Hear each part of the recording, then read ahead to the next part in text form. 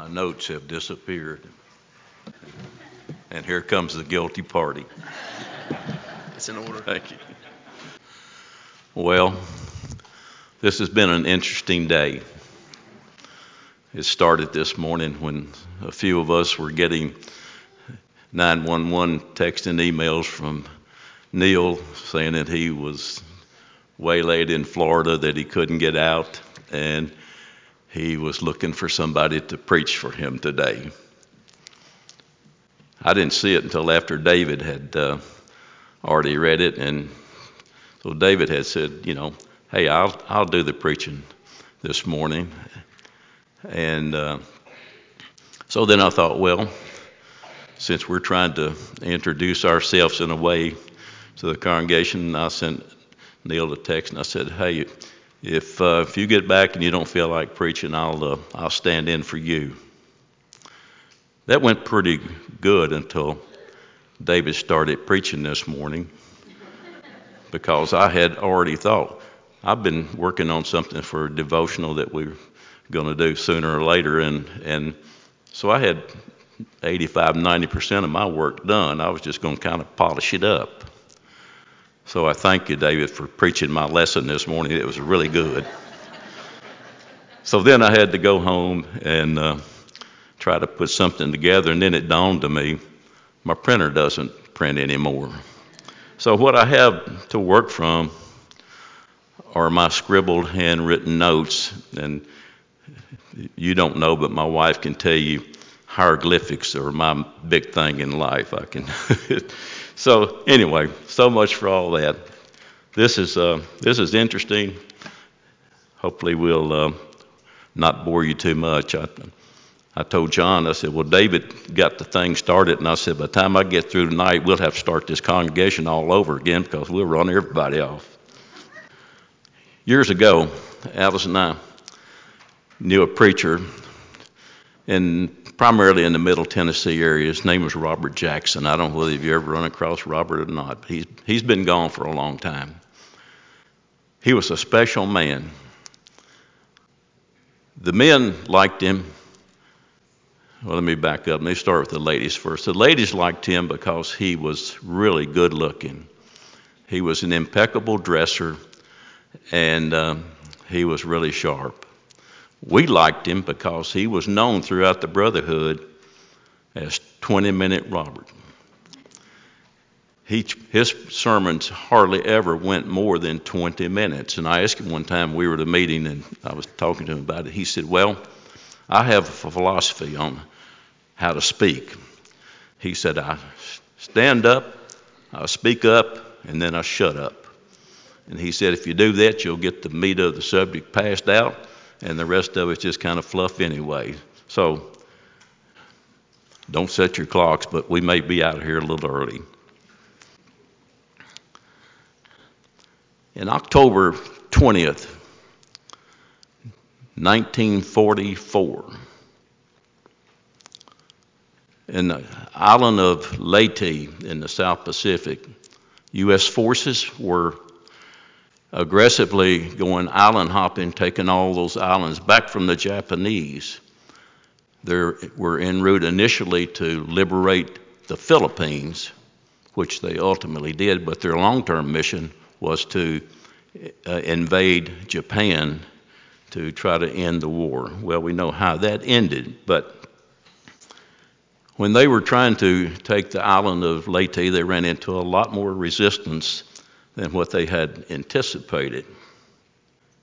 The 35th Division, the 38th Division, I used to be in the 35th, but the 38th Armored Division and the 25th Divisions were the main forces. As soon as they landed on the beaches, they ran into resistance that they just did not anticipate. And they were basically stuck on the beach. And if you've ever seen any war movies, you know that is not a good place to be. And they were taking heavy casualties and heavy fire. A young captain named Aubrey Noman finally stood up, because they were basically laying on their bellies. He stood up and turned to his men, and without any thought of his safety, he said, "Get off the beach, follow me." That was the impetus to get everybody moving. That was a heavily fought battle. And it is special to me because my father was one of those men on that beach. He survived, but a lot did not. So what I wanted to talk to you about tonight, since David took my bullets, is about following Jesus. We've heard it time and time again. We sing songs about it time and time again. And as we read in Matthew 18 through 21, there are certain things that are required and certain things that we're directed to do, especially. So the main question is, and I never had really asked myself this question, what does it really mean to follow Jesus? You need to think about that sometime, because for the most part, it's really not what a lot of us do in response to that action. We say it's an integral part of our faith, and it really is. But sometimes when you look around and see what's being done, we realize that sometimes it's just mere words that are being spoken. So the question is, what does it look like if you're really following Jesus? We'd say, well, it's a big part of our faith, that's for sure. But a lot of times they're only words. And if I say things like this, that I don't mean to offend you, but the reality is, sometimes we have to look at things from a perspective of, am I really doing what I claim to be doing? It's quick to say, we're doing good, but sometimes we're not. I think he intended for us to be not observers, but he intended for us to be participants. That changes the whole perspective of that action. We're not spectators. Jesus wants us to actually be his hands and be his feet, and not just give lip service to this command. In reality and simply, he is saying there's things that we have to do that we typically don't do. It's not about the words we say. It's about the steps that we take. And when we look at those words and steps, we'll find out what's important and what maybe not be as important as we thought it might be. So, to reiterate, we as Christians, we become, since Jesus is now in heaven, we become his hands and his feet. We're to execute his game plan. We have our own perceptions of what he's like and what he might look like, but more importantly, what he might do. And it's important that we understand the things that he's left, that he's no longer here on earth to do, but he has his people here that can do them for him. But the bottom line is, he expects you to do something, and he expects me to do something. We need to think about those things.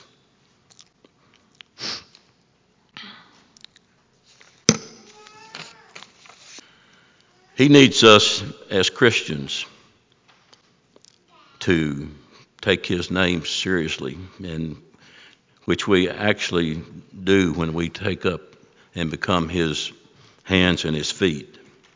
The world's always been a difficult place. This world we live in today is hurting. People are hungry. People are oppressed. People are tired They're lost. People have run out of hope.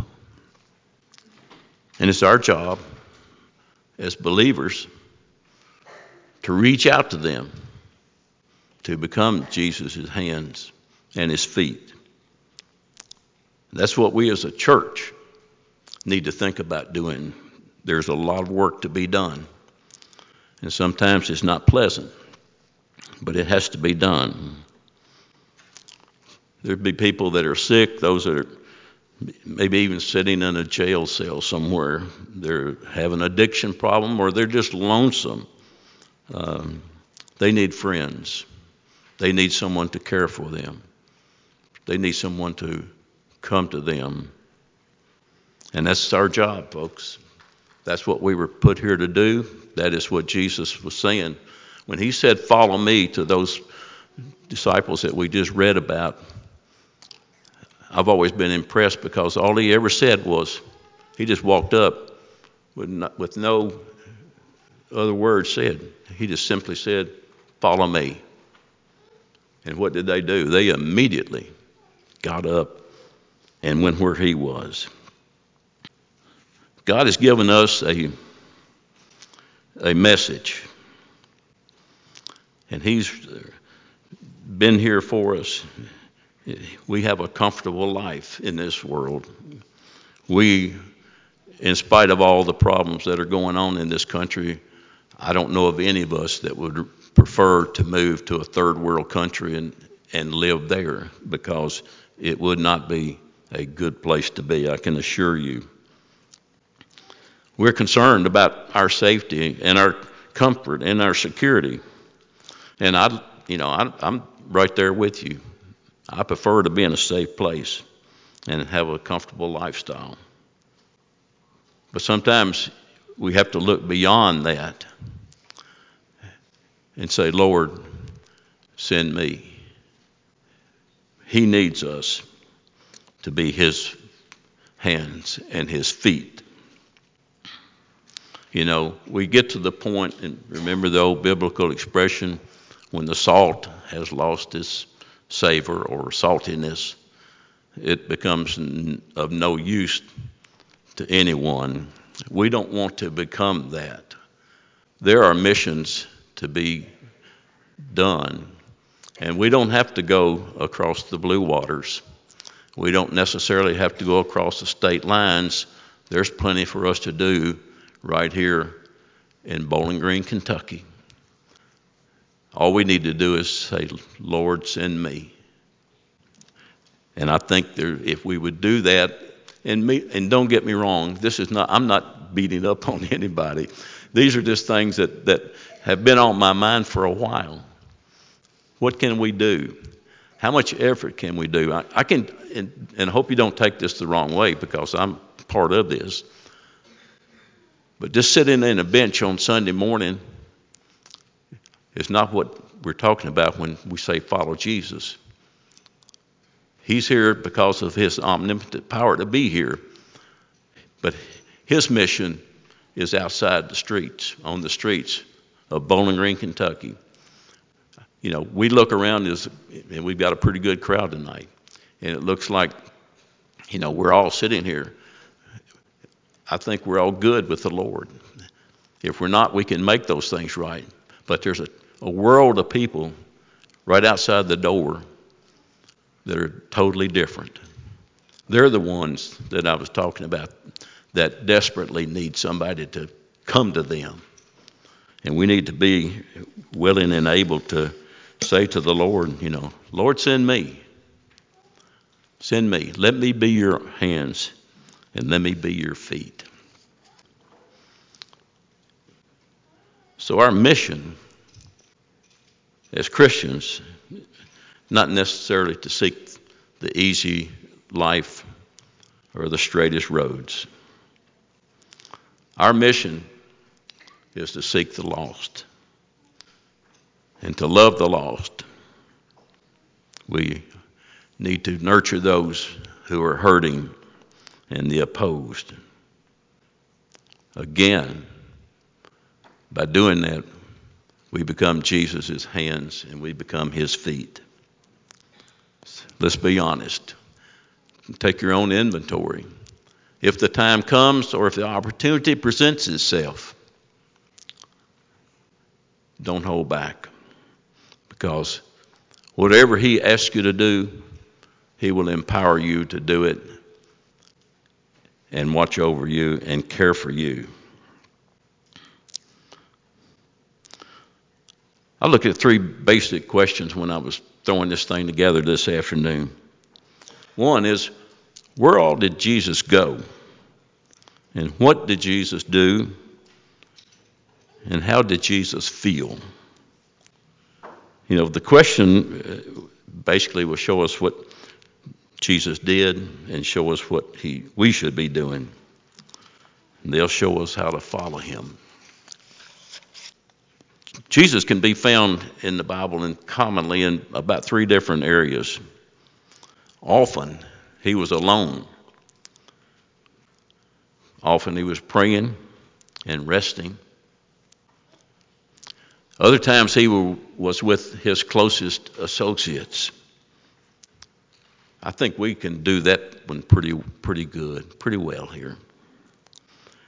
Thirdly, he was with those who were opposed, those who were forgotten, the sick, the sinners, and those that were socially outcast.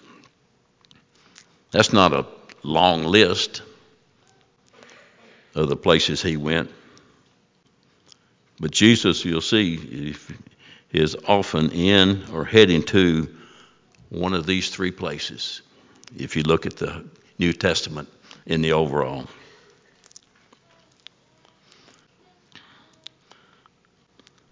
We struggle with going to meet those people who have needs. We struggle with those who are oppressed, and we struggle with those who are forgotten because it's messy, it can be dirty, and it can be uncomfortable. So we just often avoid it. I'm guilty of that. We'd rather stay in our, what we call it, our safe zone. We'd rather stay in our little safe zone rather than venture out into the unknown. Even though it may be down the street, we're just not really comfortable doing that. But to be the hands and feet of Jesus, we have to go to the people and the kind of people that he went to. That's what he would expect of us. That's what following Jesus means. And unfortunately, that's what makes us uncomfortable sometimes. When he was with people, he always had what they needed. Not always what they wanted, but what they ultimately needed. He would go to the sick. He talked to those who were being ignored by their leaders. He challenged those who had a haughty attitude. He counseled with those who were in need. He helped those who were poor. He gave something to live for those that were hopelessly lost. He comforted them when they were troubled and forgave them when they fell short. In short, he showed love to everyone that he came in contact with. And maybe one of the most applicable stories that we could talk about even this evening is the story of the woman who was caught in the act of adultery. Apparently this woman was unfairly accused and was in significant danger of being harmed by those who were in authority at that time. What did Jesus do? He stepped in and defended her. Jesus got between her and her attackers.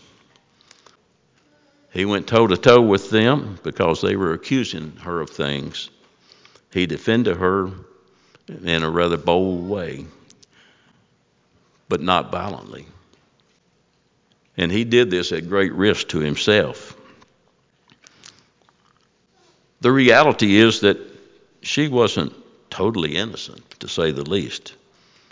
She had some blame, but that didn't make how she was being treated okay. And that didn't justify what the people that were attacking her they are doing. So a lot of times for us, when we actually stick up for someone or stick our neck out, we want to know they are innocent. But Jesus didn't do that. He stood with her not because she was innocent, but because she was in dire need of a friend, an advocate, and a Savior. I think maybe that's the best example for us to follow today. This church, any group of Christians around, should be defending those that can't defend themselves. We should stand up for those that are facing unfair treatment, whatever it might be. We should be friends with advocates to those who are opposed. And in doing this, we can point them the way to the Savior. Following Jesus means we stand up for those that Jesus stood up for. And if it puts us at risk, so be it. Following Jesus was never meant or intended to be comfortable. All these people that we described have one of the most valuable things that's worth working for and fighting for. They have a soul. And oftentimes, me being included, we fail to take that into consideration. When we consider the mission that we have as followers of Jesus Christ, as members of his church, we have a responsibility. And we need to be sure that we're exercising that responsibility. The final question then, how did Jesus feel when he interacted with these people? I don't really know how to answer that. And my instructors always said, don't ever raise an issue unless you have an answer for it. But often, we're motivated to do the right thing for the wrong reasons. Jesus was motivated by his longing and his desire and to just be with people that would listen to him. There are three basic emotions that seem to play out in this. One is compassion. He had compassion for that woman at the well.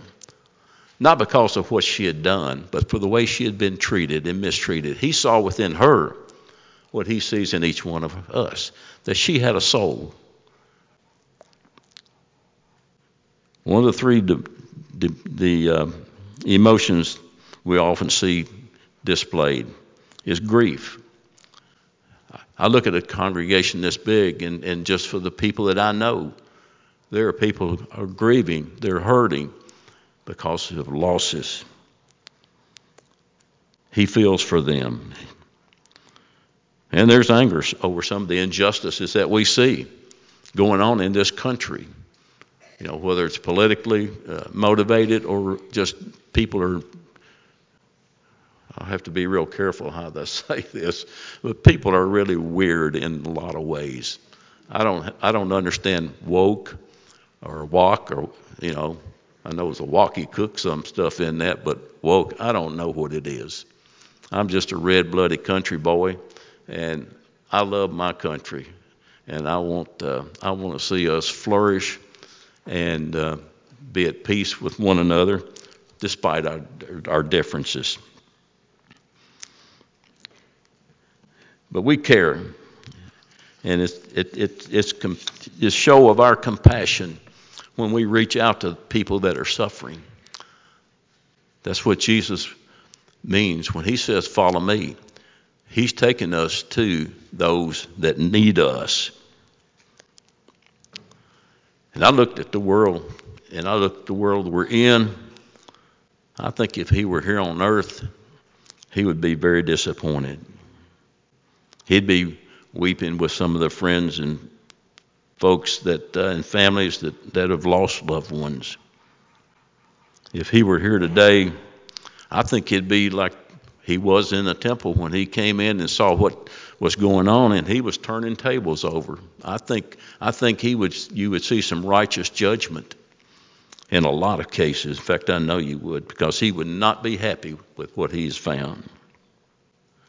And if he were here today, he'd be sitting with those that are lost, those that are left out, those that are ignored. And you know, folks, I say all these things, and I know we're all thinking in the abstract, but I would almost guarantee you there's somebody in this audience right here tonight that fits that category, whether they know it or admit it or not.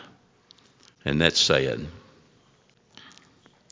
I don't think he'd be going to the power people in this country, the leaders, maybe not even to some of us, but I think you'd find him spending a lot of his time with the lost, the sick, those that are left out, those that have been cast aside. But he's not here. He's left that job to us. And that's what he means when he says, follow me. We become his hands and his feet. Jesus genuinely loves each of us. We need to understand that. And that should motivate us to feel about our brothers and sisters the same way. And as importantly, it should motivate us to look upon those people that I've described to you in a different light. Because Jesus has said, follow me. And he's got places that he wants us to go, places that he would support us and protect us if we would just make an effort to do it. It's a good way to end this lesson this evening. Just think about if he were to come today or tonight, would he look at us and say, thank you for following me? I'm almost afraid to answer that on a personal level, because I don't know that I've measured up to that. I'm like most people. I'm happy with the happy part and the easy part, but when the going gets tough, even being an old soldier, sometimes we just like to take the easy path and don't get involved in things that are going to require too much of us. He's a great Savior. And it's a good time to just close this thought out with, he's still calling on people today to follow me. We sing a lot of songs in our songbook. I don't think we're going to sing that tonight, but, who will follow Jesus? That was one of the first songs that I ever learned to sing when I became a Christian, was who will follow Jesus? And I think it's a good way to just look out to this audience and pose that question to you. Who will follow Jesus? This is the good opportunity. It's an opportune time, place. There will be an elder down at the front. So we're just challenging you to look at yourself just a moment there. And if you're not following Jesus like you feel like you can and should, there's always time to start again. So having said that, if you're subject to any of this, if it will help you to come and speak with an elder, if you have never followed Jesus, if you're not a Christian, then the first step for you is right behind me. You need to submit to him in baptism, have your sins washed away, and come up out of the water with a new life and a new outlook and a new future. Let's go ahead and sing.